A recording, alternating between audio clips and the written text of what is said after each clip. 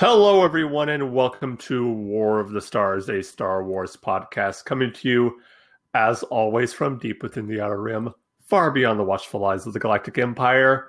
My name is John Mark Tolley, and joining us today is my co-host, Mr. Joe Cahill. Joe, how are you today?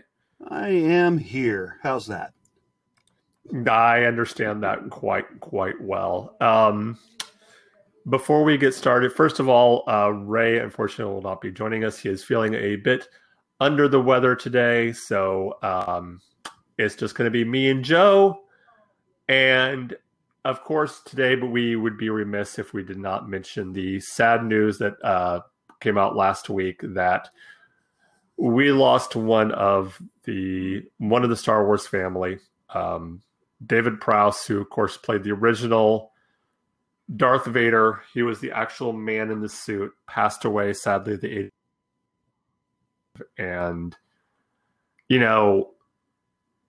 even though, and I know people have talked about, people have eulogized him so much, so there's not much that we can't that we could say that hasn't already been said. James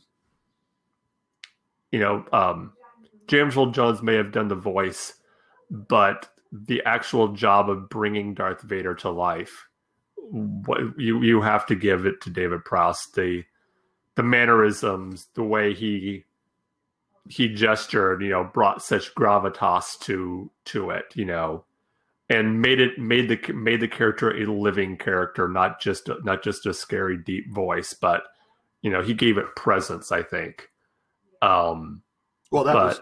Everything I've read about 6'4", 6'4", that was an imposing presence. Yeah. And that's part of the reason why he got the role, was he was just so big. Well, he was originally offered bodybuilder. Chewbacca. He was offered Chewbacca or Vader, and per George Lucas, he said he chose Darth Vader, and Lucas asked him, "Well, why are you choosing the bad guy?" And he goes, "Because everyone remembers the villain." Yeah. Yep.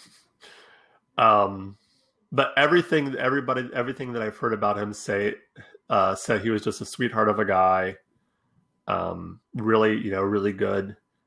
And I think for me, the only thing that I can think of that is kind of a shame is the fact that they were never able to reconcile with Lucasfilm. Right.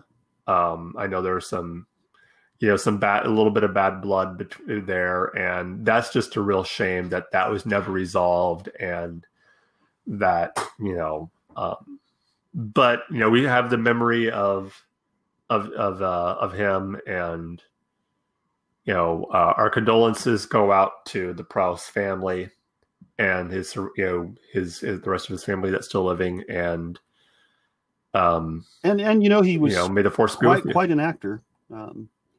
Yeah, he was known as Darth Vader, but Clockwork Orange, Frankenstein Monster in 2 movies. He was the personal trainer for Christopher Reeves for the first Superman movie. Yeah, personal friends with Arnold Schwarzenegger. Lou Ferrigno, former bodybuilder. I think he won several bodybuilding contests over in the UK. And he was the Green Cross Guard. Yes. For a long time, that was a really big deal over there in England. And he actually flew all over the world within the Commonwealth to play that superhero, the Cross Guard. And so that was kind of cool. Yeah. And he actually says that was his most fulfilling career. So, rest in peace, Lord Vader. Yes. Definitely. This rebel will salute you. You should bow down before the Sith. So we have a great show for you guys tonight. We're sorry Ray's not here, since this topic was Ray's idea. So we're going to talk tech. It was. But I think we'll try to do it. We'll do justice. Yeah, we're going to be talking about the tech, and I think we have a pause going on between us on this one, because you're not seeming to get my voice immediately. Can you hear me now? Oh, I can hear you fine. I think it's not that we're not hearing each other. I think it's more of a delay. It could be. I'm hearing you now fine. Yeah. Just every once in a while. That technology, ladies and gentlemen, it's it's a something. Comlinks work better in Star Wars than they do on the internet. This is true. Yeah. Well, I mean, where should we get started with the technology? Well, I think Ray, who came up with it, really wanted us to talk about, and it kind of fits in with what we just finished, about the tech of Darth Vader's suit. The prosthetics and the suit. Yeah. When obviously Star Wars has so many other methods of healing or prosthetics and that type of thing, why does Vader's suit seem more primitive than the available tech? I think that was done on purpose. I think that was that was something that was done on purpose by Palpatine to make sure that his apprentice didn't get too. I think it was two things you can look at it. One is, it was Palpatine's way of making sure that he somewhat could limit Vader, what Vader could do, so that Vader, couldn't technically, in his mind, be a threat. But there's also the intimidation factor.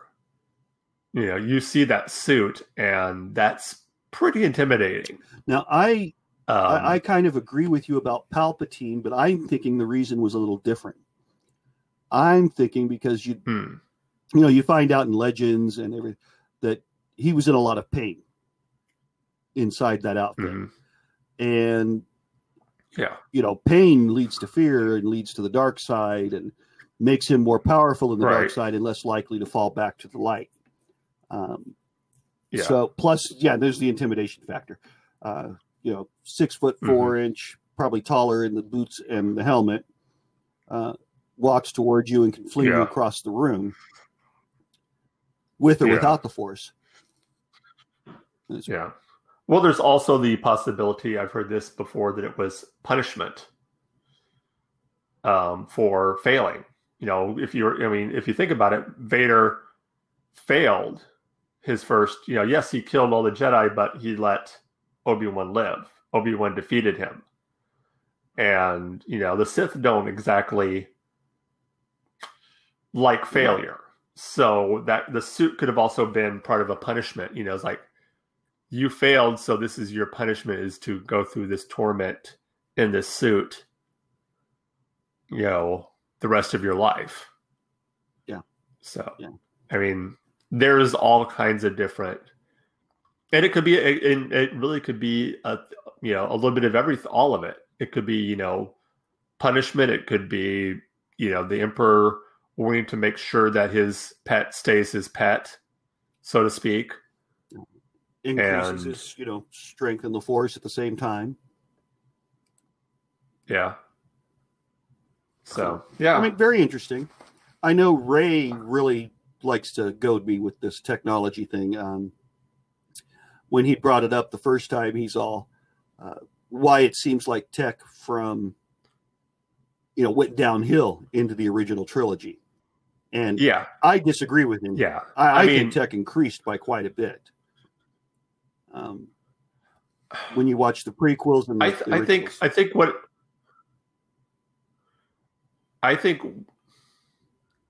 what the yes and no. I think what people look at when they say maybe the tech went downhill is when you look at the prequels, everything looks shiny, everything looks pristine. Then you get into the original trilogy, and the Empire isn't, it's not as chromy, I guess you could say. Everything's a lot more stark. With the Rebels, everything's a little bit more dirty and grimy, and So I think that's where the idea that the tech went downhill is. Well, when you look at, like I said, when you look at the prequels, everything looks shiny and new and fancy, and it doesn't quite look like that when you get to the original trilogy. Of course, in the original trilogy, you never go to the worlds that you see in the prequels. You don't go to Coruscant. We don't get to see Naboo.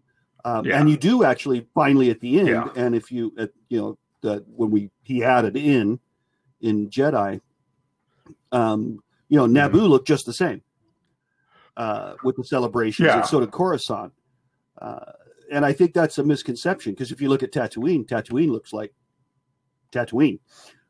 Mos Eisley looks like Mos Eisley. It's a dirty downcrep, and of course the rebels aren't going to be on a main world where they'd be noticed. They've got to pick the fringes and the outer rim. True. So, because and I look at things like at the beginning of Episode 3, we've got the orbital battle going on over Coruscant. And you've got clone troopers having to reload the cannons. True. Yeah, they're actually physically to put like shells of loading the gas or whatever shells. It was. And then you get to the Star Destroyers in the originals, and those turbo lasers just blast away. You're not having to reload them or carry that kind of a crew for that type of thing. The ships are much larger. They could fire from a greater range. They're not waiting to come into that close range broadside mess, which you don't want to be in space. No. And that's where, there have been videos and stuff done where people have said that's never how a space battle would happen. They'd never be that close, but they never take into account that, they talk about battles being more than a light minute apart. Well, if you're that far apart and you can detect they're firing at you, you don't have to change hardly any direction to avoid the shots. The greater the distance, the easier it is to avoid a shot. A minor course correction and it's missed. So you start moving back in closer so that few of your shots miss. And I think the Empire found that perfect range. Yeah. It's kind of a mid-range where they could just unload on you, as they do in the very beginning of Star Wars with the blockade runner. Yeah. Yeah. Well, I also think, and you can see even a change in tactic for large set battles between how the Republic and the Separatists, like you said at the beginning of Episode 3, where they're kind of got their ships like this, to compare that to how they fought in Return of the Jedi, where they let the fighters do most of the fighting, and they just kind of sat back and formed a perimeter, a defensive perimeter in the back, and they just let the fighters go forward and do most of the fighting. So you see even a change in battle carrier tactics, strikes. Almost like what you saw. Yeah, kind of what you saw, you started to see at the beginning of the Second World War, compared to, the old dreadnoughts of the First World War, and before that, where it was just, the big ships, battleships of war slugging it out. Now you had, planes going from miles away, and you kind of see the same thing happening with at the Battle of Endor, where the Empire just kind of sits back and lets the fighters do the work, and then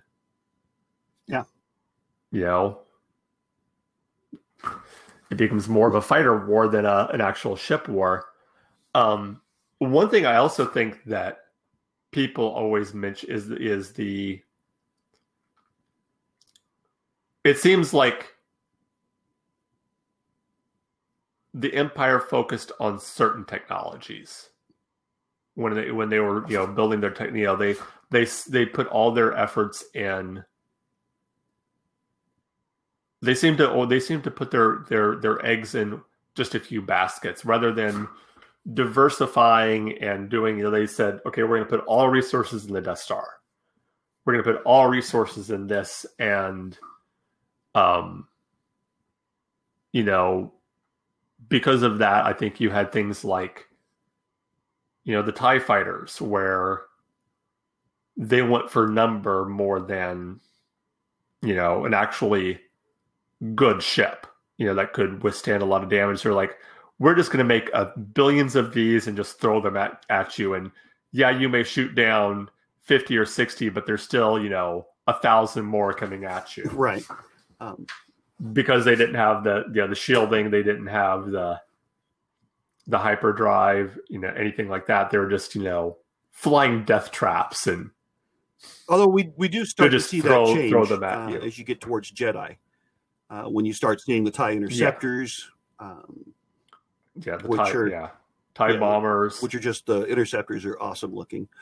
And then of course Legends has, the Defenders and the Tri-Fighter, and just so many more. Yeah, which the Defender is now actually canon.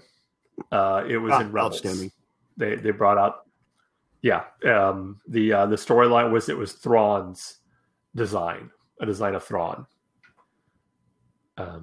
and that is basically the story is that there was a kind of a competition between Thrawn and Krennic as to which would win the day as far as being the new main weapon of the Empire.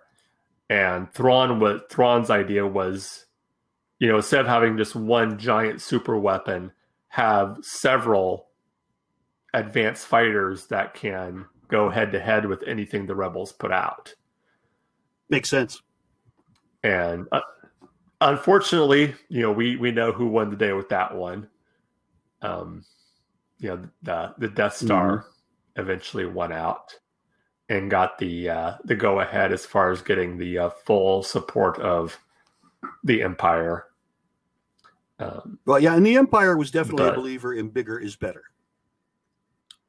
Yes. Well, it's all part of the Tarkin Doctrine. Imperial class Star Destroyer, Imperial 2.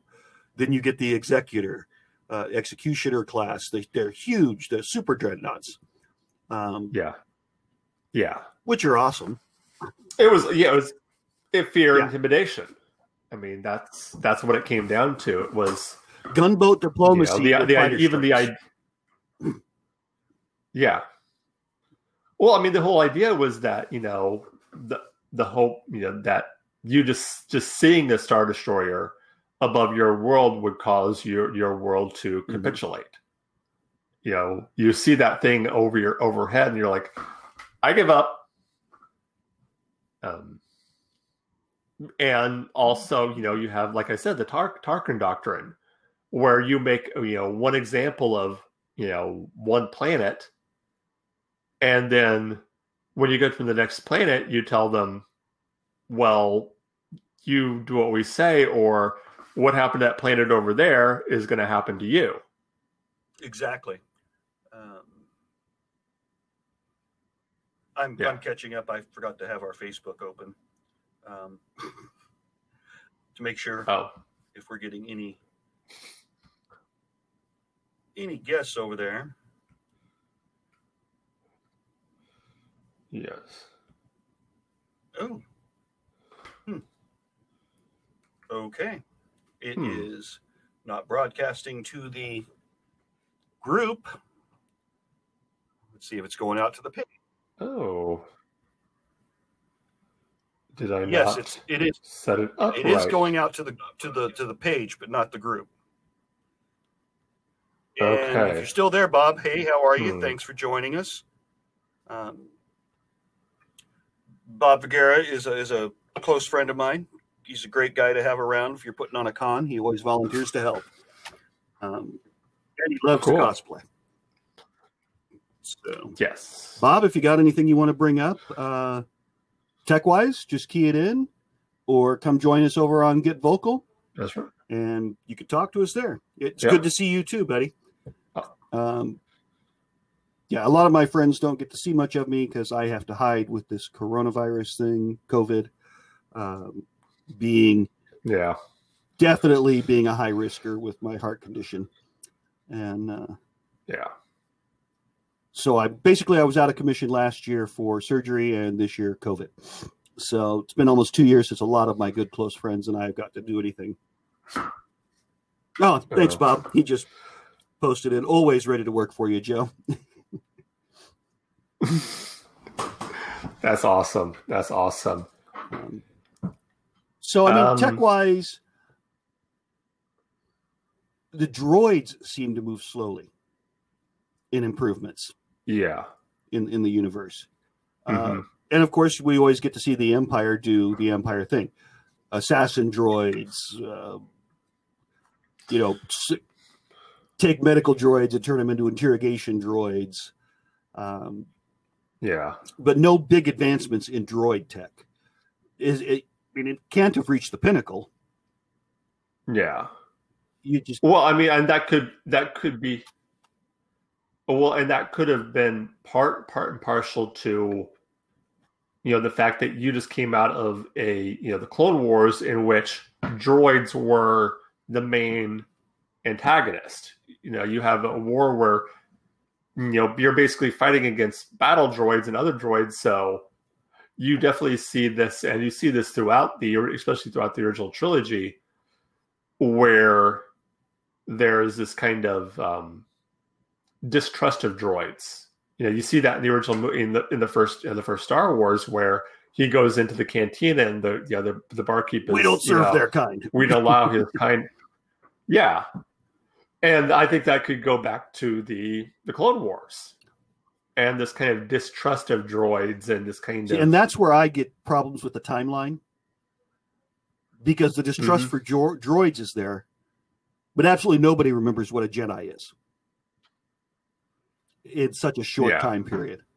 And a lot of that is Palpatine in the Purges. Maybe there are more people that remember who the Jedi are. They just don't talk about it. And it could be something that the further you get out from the core worlds, the more likely you are to find people that don't know. I think if you were to go into the core world, like Coruscant and Naboo Naboo, Corellia, those kind of core worlds there, then you're going to find people that know about the Jedi and know who they are and what they are. But then the further out you get to the kind of outer rim areas and even beyond, then you're probably going to find people that you figure you have billions of people in the galaxy, if not trillions. And even at their height, maybe a few thousand Jedi. Yeah, they're probably going to be areas where they've never seen a Jedi or even heard of a Jedi. Which is one of the things I miss about Legends. And I'm glad a lot of the Legend stuff is making it back into canon. I think Disney's realizing just a blank shutout of it was maybe a mistake. So they're getting to go back now, though, and pick and choose. Because, Jedi are heard of out in like the corporate sector. Because they're sent there to mediate disputes. You didn't want to be a smuggler or anything like that and have a Jedi looking at you.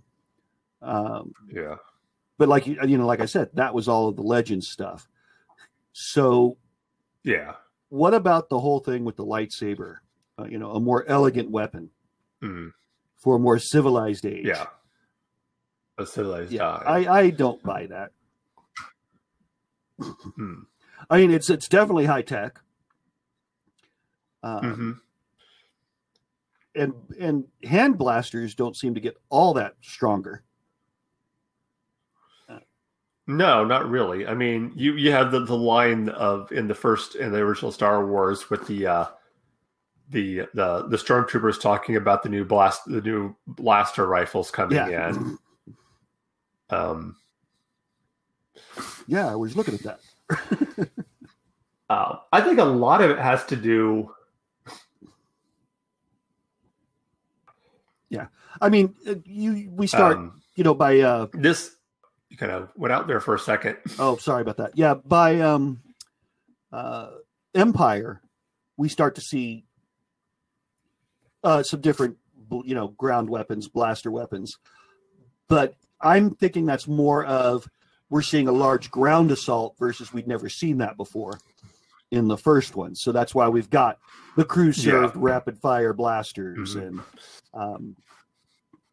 the towers firing back at the AT-ATs and that kind of thing. Now there's a tech that was a screw up. Yeah. The AT-AT. And I'm sorry, the adaptions don't work for me even in the sequels. Okay, now it looks like a gorilla with the folded over hands in the front. The legs are still going to be vulnerable. Yeah. Could you? We could take on the Empire right now against a ground assault with our tech. Yeah. 21st century technology, we could really hurt them just with anti-tank mines and the walkers stepping on them. Boom. Okay, that doesn't have a leg now. Because we saw explosives work pretty good on them. Luke threw a little hand grenade up into one and the entire thing exploded.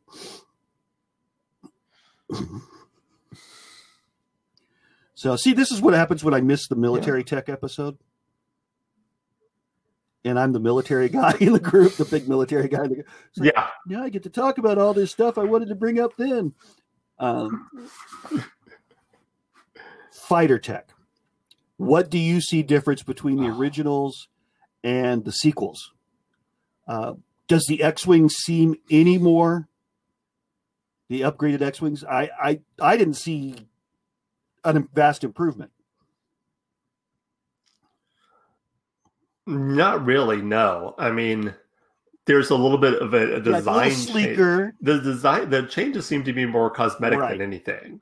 Now, very sleek. Yeah. Now, I haven't really looked at the specs compared from the T65 to I think it's the T67 is where they're at now, maybe 68. So I don't really know, as far as the specs, if they got like a new engine or what the main difference is between. Well, if you look at the engines, I think they're like half, the two, but on the surface, it just looks like the engines look like they were cut in half. They don't show the full round circle anymore with the four engines, where it's kind of four halves once the wings split apart. Now they fired missiles though too, right? I think they fired missiles. That would have been a definite add, a tracking weapon. Yeah. I know the original one. You had the proton torpedo, the proton torpedoes, and the lasers.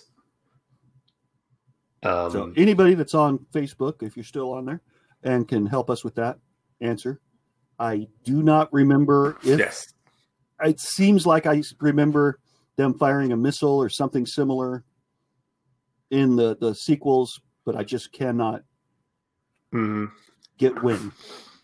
Yeah. Now the First Order seemed to do some quite advances on the TIE fighter. Oh, definitely. It was a real fighter. Well, it seemed to get bigger. I got the feeling of like the original TIE fighter that it was definitely a one person fighter, and it was rather cramped in there. And now it seems like they've gone from like one person to a 2-person, and it's got shielding now, which that didn't have. I love the way it lands now, which we see in Mando as well. With the the new TIE, cool. with the. It looks really awesome. Yeah. Well, I think it also has to do, with the idea of putting shielding on the TIE fighter with the First Order. It was more also, necessity. You went from having all the resources in the galaxy at your fingertips, where you could afford to just hobble together these little death traps and throw them at the enemy to, okay, now we're on the other side where we don't have the resources, so now we have to, but did the First Order change things around? Did the First Order also make the same mistake the Empire did? Because it seemed like the ships got even bigger. Yeah, yeah. They would go for intimidation and look how big. But they obviously couldn't fight the Republic head to head. Yeah, that's why they had to take out their three main worlds. Their new capital. I think it was a fleet construction world, and another one. The three worlds all were mainstays of the New Republic. Mm-hmm. Yeah. That and it was kind of nice because I was looking at the most of the ships that the Resistance was using, other than the fighters, looked like a lot of leftover Rebel Alliance or just slightly upgraded. Yeah, definitely slightly upgraded ships. So that was pretty cool. Made more sense, especially if they just lost their main supplier, who was probably giving them the fighters. And pilots, because obviously Poe was a Republic fighter pilot. But everybody's all they're all it's the Resistance, but we're all flying Republic colors when they come in Force Awakens.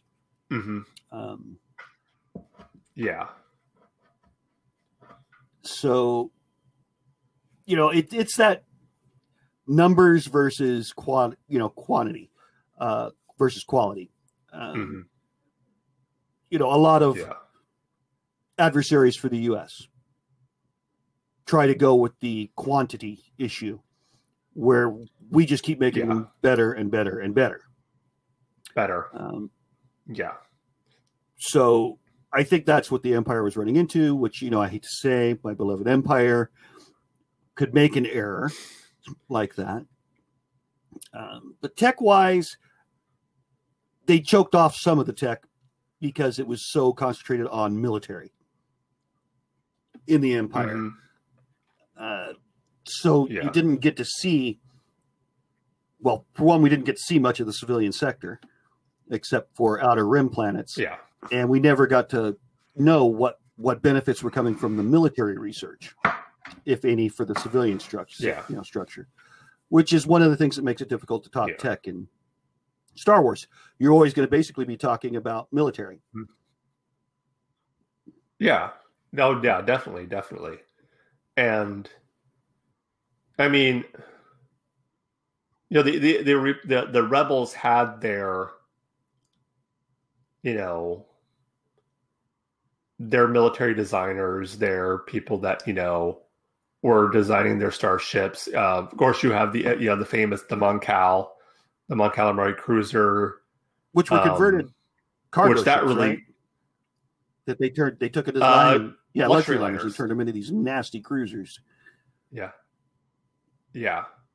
Which they had the advantage of. They had so many redundant systems that you knocked one out, you had another one, so that could just take its place and they could keep going. So they were one of those ships that could take a beating and keep on going. Normal tech.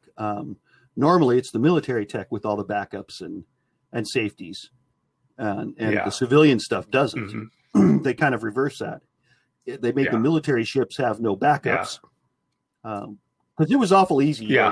You hit a Star Destroyer with a couple of ion bolts, and you are in charge. It's floating in space. And hey, Navi, thanks for joining us. We have Navi from the Philippines has joined us over on Facebook. Hello, welcome. So that's pretty cool. He sends us a shout out from the Philippines. We are definitely getting some international. Cool. That's nice. So that's Navi, right. We're talking cool. Star Wars technologies. What is there anything you'd like to hear us talk about? We've been talking a lot about the military and a little bit about some of the other aspects, lightsabers, that type of thing. Is there any particular era that you're really into? Any of you out there that are watching? Basically, we could break it into the prequels, originals, and sequels as far as a good time period to choose from.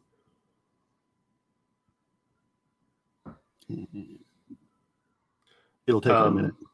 One thing you can definitely see from going from the prequels into the sequels is the evolution of the designs and how the different ships. You can see the Venator class Star Destroyer leading into the Victory, and then the Imperial 1 and Imperial 2, and you kind of see that same design kind of going through, and the same thing with and fighters. Really good point there is you get to see, because we see more core worlds, we get to see a lot different ideas on ship building and ship design.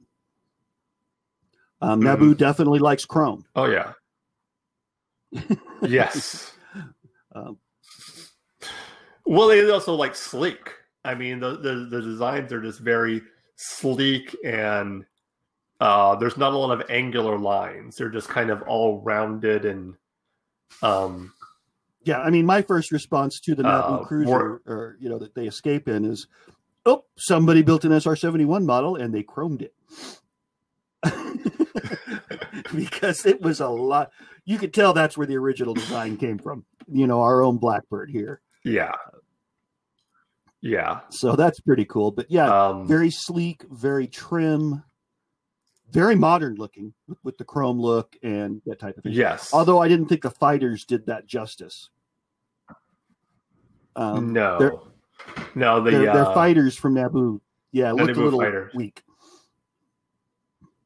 But then we get to see Dooku's. But then you get, with the solar sails and all of that.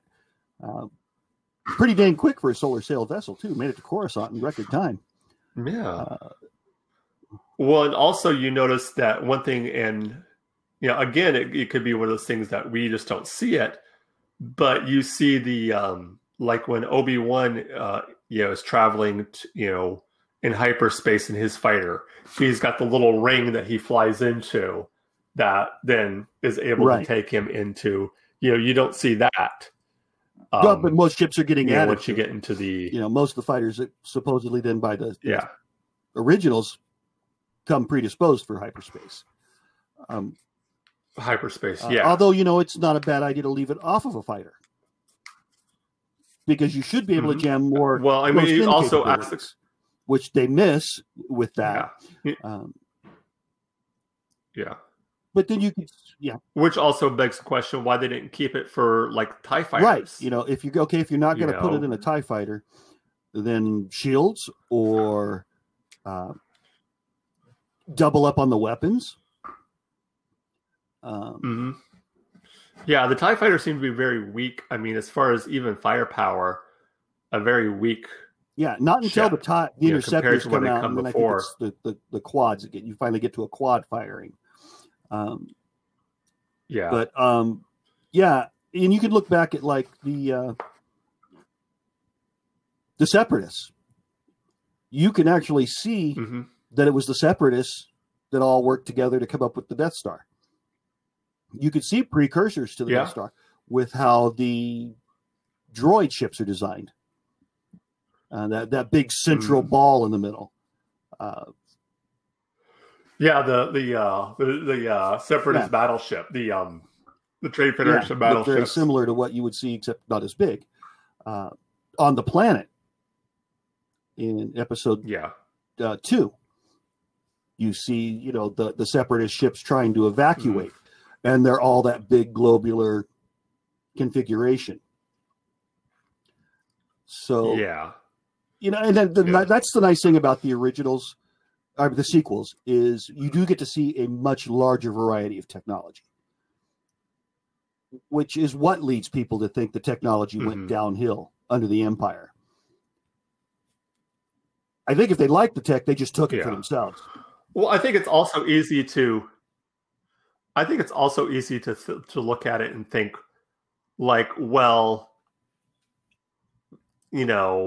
of this idea of stagnation. I think that's easy to kind of get in that mindset of, because the Empire controlled everything, and there was no real threat, that there's this idea that maybe the technology stagnated because, there's no competition, so there's no need to really innovate because, just from talking to you, that doesn't seem like that was necessarily the case.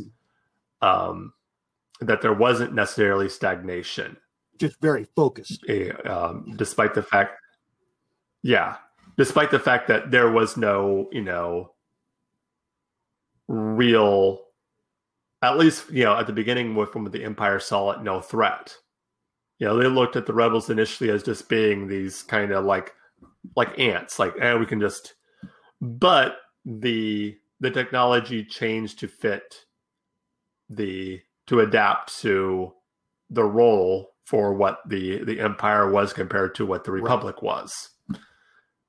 And the tactics changed and the tech changed from, what they were trying to do during the Clone Wars to what they were trying to do during the Galactic Civil War. And now, and I think Mando is actually covering that real good, The Mandalorian, because of when it's taking place. Yeah, you see some really cool advances for the Empire because that's mostly who we've dealt with. You do see, I think, the one upgraded version of the X-Wings. Maybe it's the T-66.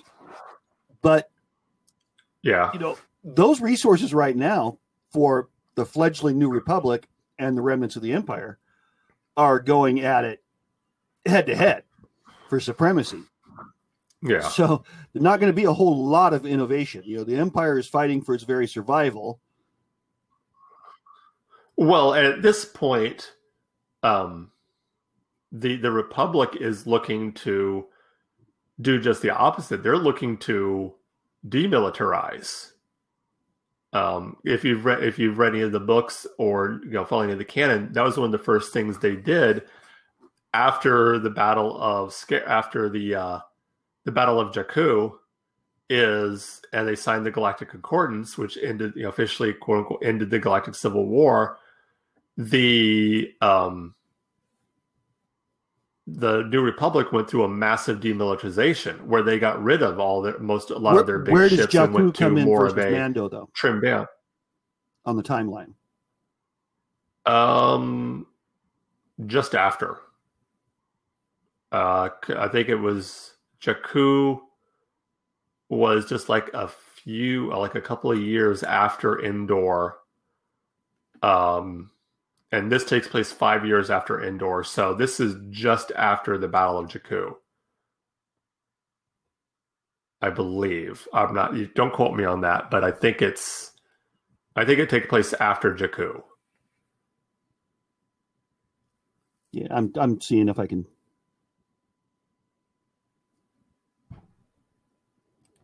If I can figure out the timeline. Yeah. No, I don't want an ad because then you'll want to make noise and everybody else will hear it. Well, I know a way I could possibly find out too. I can go to our good friend Brian Miller's Canon Library app, which, by the way, we are on now. So you can link to our show through his app, which is pretty cool. Mm-hmm. And he has a canon timeline.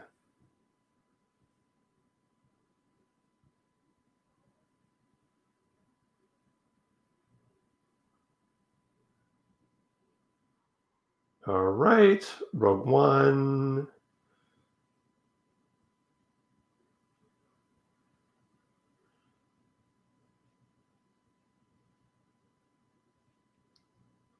So, Mandalorian takes place 9 years at 980 Y, which is 9 years after the Battle of Yavin. And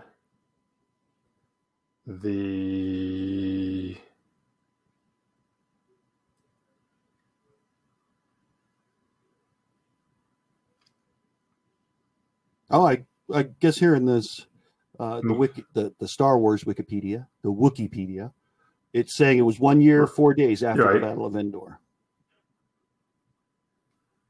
Okay, so so Mando takes place quite a few years after that,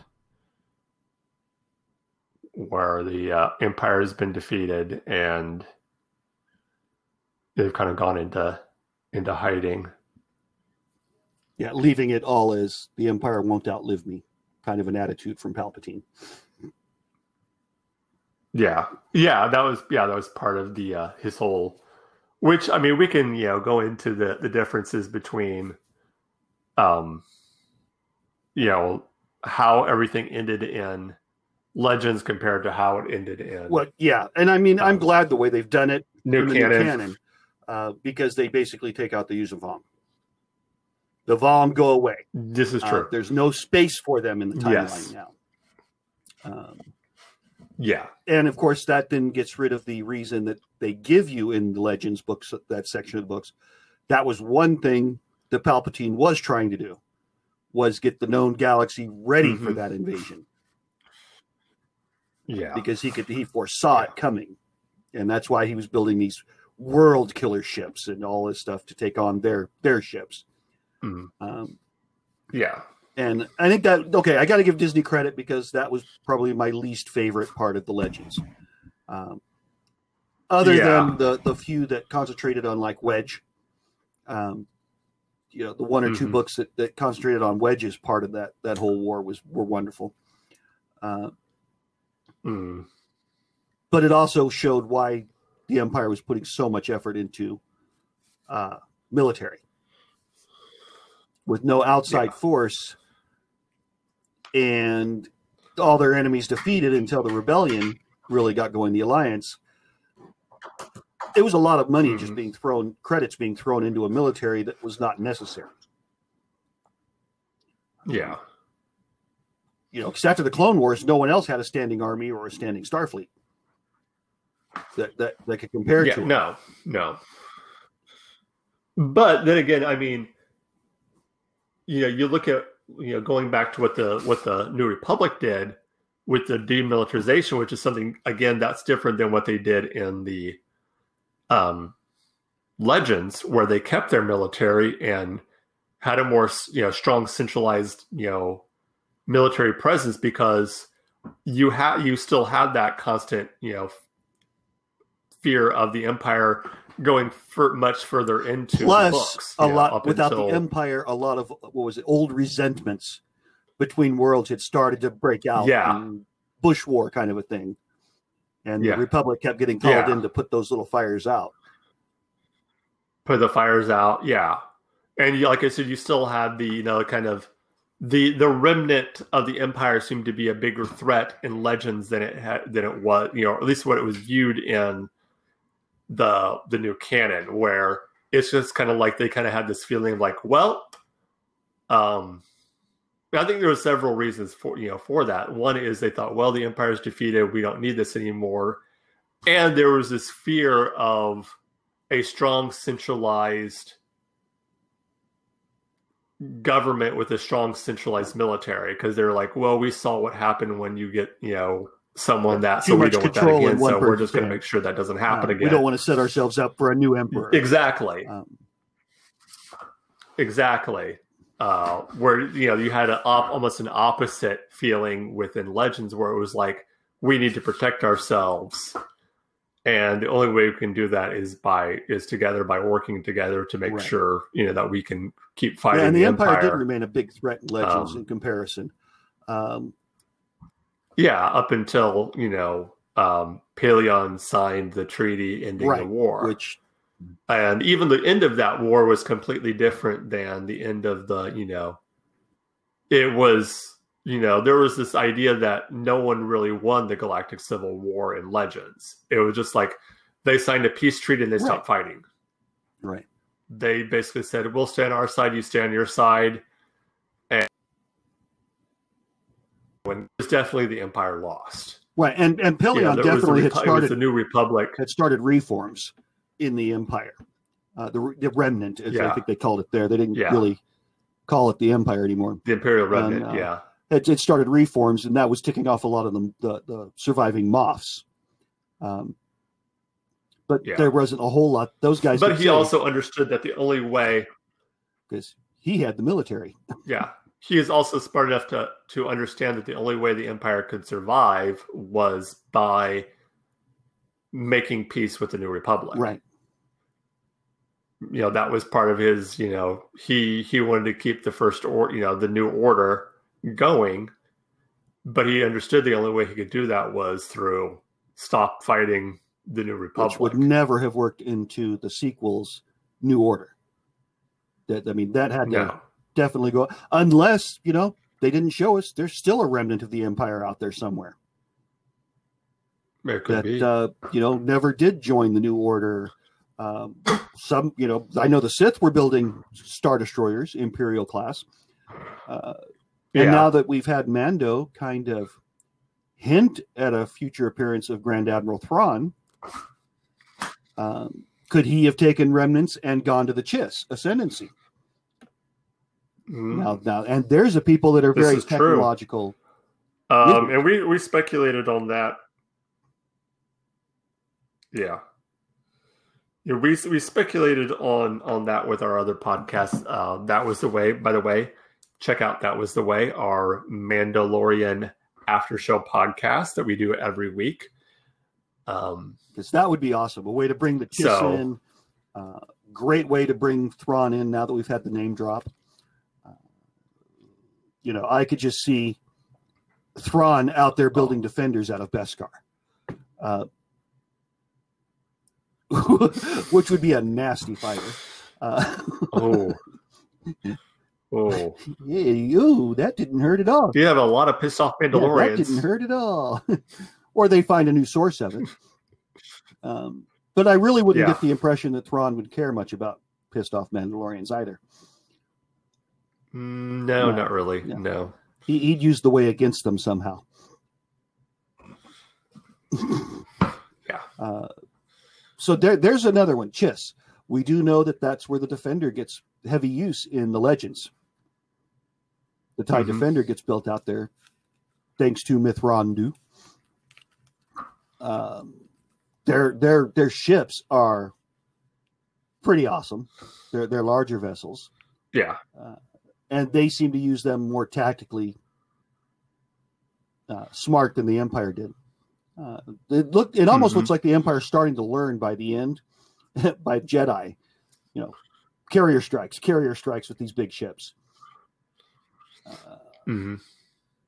Maybe send in some of the older, smaller Imperials, not the Imperial 2s, if you're going to have to close. Whereas, the Rebels, the Alliance, learned from their first victory with the Empire is close with those guys. Get in tight. Yeah. Get in close, which we got to see in Rogue One. That gave them a lot of experience in fighting Imperial ships. Yeah. So, tech-wise, one thing it's awesome. It's not as clean as, say, Star Trek. No. It's grittier tech, even in the Empire. Although the Empire, like you said earlier, it's not as polished.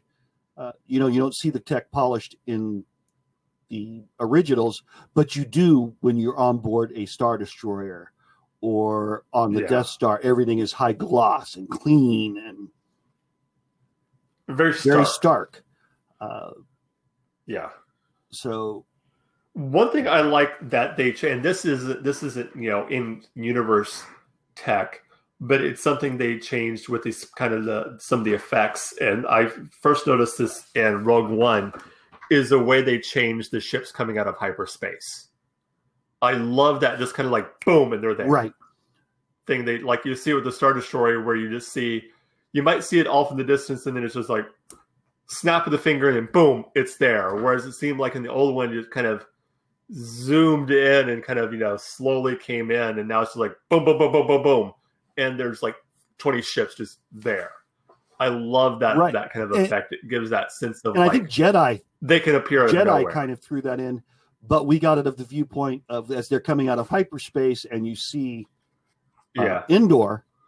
You see how fast the Alliance fleet closes with Endor as it's coming out of hyperspace. Yeah, because you just see Endor. It's the speck, and then all of a sudden it's right there in their view screen. And that was the first time they wore the new method. And you're right. I like that a lot. That's how in the last Battleship, when the Missouri comes out of Lightspeed, her version, it'll look like that. Suddenly it's just this huge ship is there.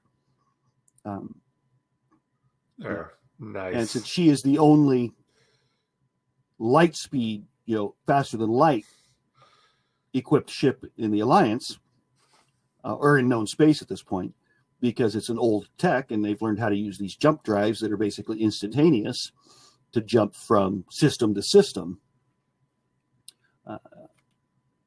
When these bad guys come in and close off the jump points, you only got one ship that could move around. Yeah. So, and it's right. It was that effect that got my attention. Just the giant was right there. Yeah. Rogue One, I loved how they did it. I still want to see the Death Star actually come out of hyperspace. Come out of hyperspace. Yeah. Yeah, I'd like to see it even just traveling. You never see it really. It's always just seems like it's there. Set course for Alderaan. Okay, can we watch you go into light speed? That would be awesome. Please. Rogue One. It comes out. It's already there. We have a mass shadow coming out of hyperspace, and then you just kind of see it in the sky. Mm. Although Rogue One is the best of all post-Disney movies. Oh, I definitely agree. Yes. So it felt like the originals to me. It did. It definitely had that feel. And that's one thing I like about The Mandalorian too, is it feels like Star Wars. It feels very set in the original trilogy universe.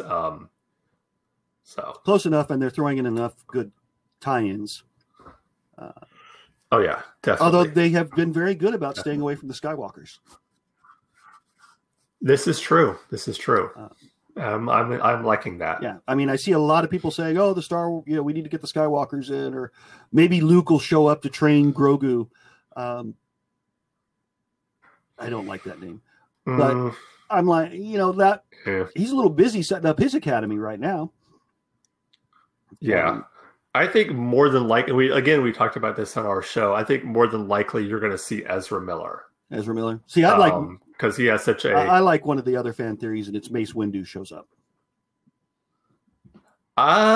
Possibly, because that would be somebody Grogu knows. But as well. I think though, if they're setting up for Thrawn, then it would make sense that it would be Ezra, considering how Rebels ended with Ezra and Thrawn being thrown into the unknown regions. So I think that if you're going to bring Thrawn in, it would make sense that Ezra would be the one, because they're kind of connected together. So I think that would make the most sense, is that if you're going to find one, you're going to find the other. Or Ezra's rotting in a Chiss prison. Because that's where the ascendancy was, in the unknown regions. But we also know that Thrawn wasn't exactly the most beloved person within the Chiss either. Well, that did start to change when he left. That did start when he left, but that did start to change as far as more of his legend. When you start getting Baron Fell and everybody into it, you start hearing nice things being said about Thrawn by the Chiss. Thrawn, yeah. Well, and that was Legends too. We don't know how he's viewed within canon. And I would love that. That's another character that we need to see is Baron Fell. Baron Fell. And now we're at a good age group for Wedge Antilles to make a triumphal return in The Mandalorian. That would be fun. Even a name drop, I think, would be. That's another. We talked about this on our other show. That's one way that I would have no problem with bringing in some of these characters without actually seeing them, is through just get everybody drops. Really pumped up and excited. Watch the next 4 episodes, hoping they show, and then they don't. Yeah. Well, even like. One thing I think, and this is something that Star Trek does too, is, it could, you could be seeing someone, the Mandalorian looking through a registry of something, and, the name Luke Skywalker shows up. It would be in Arabish, but it would be something that, hardcore fans that know how to, read it would be like, oh, I correct that. That says Luke Skywalker right there. Okay. So, I mean, they've got some great characters. I have hope we'll eventually see a Mara Jade, the Hand of the Emperor, show up. Yeah. I think Talon Karrde would Talon be a good Karrde. one too. Well, and if you notice, a lot of these are from Tim Zahn's books. You know, Thrawn, Jade, Talon Karrde, Baron Fel. You know, most of these guys are coming from that creation. Yeah. So we are at 2 minutes to end. All right. So people, you can get a hold of me. Let's wrap things up. You guys can get a hold of me, Joe Cahill, on Facebook, director, producer, or Steamhouse Entertainment on all other platforms. If you want to contact me, do it right here at War of the Stars, or check out the other show I'm involved with, One Crit Blunders, over on Facebook. Cool. As always, you can get a hold of the show by emailing us at warthestars1@gmail.com. There's also our Twitter handle. We have a Facebook group and a Facebook page. Just go to Facebook and type in War of the Stars. You can check us out there, and this show gets live streamed to the Facebook page. Usually gets to the group too. I don't know what happened this week. Each and every week, so you can check us out there. Or an easier way to do that, and a more fun way, is to go to getvocal.com, sign up. It is absolutely free, and allows you to interact with us directly here. And who knows, we may even let you on the show if you show up on Get Vocal on the Get Vocal page. Let our visitors join in. We have. And Get Vocal is it's an easy to use platform. It is very simple, and it allows you to, pretty much, make your own show. The people here at Get Vocal have been really, really great with us, and we really enjoy using the platform. You could also check us out on wherever fine podcasts are heard: Anchor.fm, Spotify, Pandora, Apple Podcasts now, and YouTube, Patreon. Yes, patreon.com/War of the Stars. You can support us there. You can also support us on Anchor.fm. There's a little support tab there that allows you to give us the money. Here on Get Vocal, there's a little diamond you can hit to give us a little tip. Yes, definitely. Several ways you can help with the show. Again, reiterate our condolences to the family of David Prowse. But that will do it for us for this week. Hopefully next week we will have the gang back together, the whole gang back together, and until return then, to our normal. This isn't just my return to our normal night. Yes. Yeah. Yes. So I'm done. Go ahead. This is. Oh, sorry. I'm trying to do my closing line here. This isn't just my Star Wars. This isn't just your Star Wars. This is our Star Wars. Until next time, may the Force be with you. Here's Can't Help Falling in Love by Elvis Presley on Amazon Music.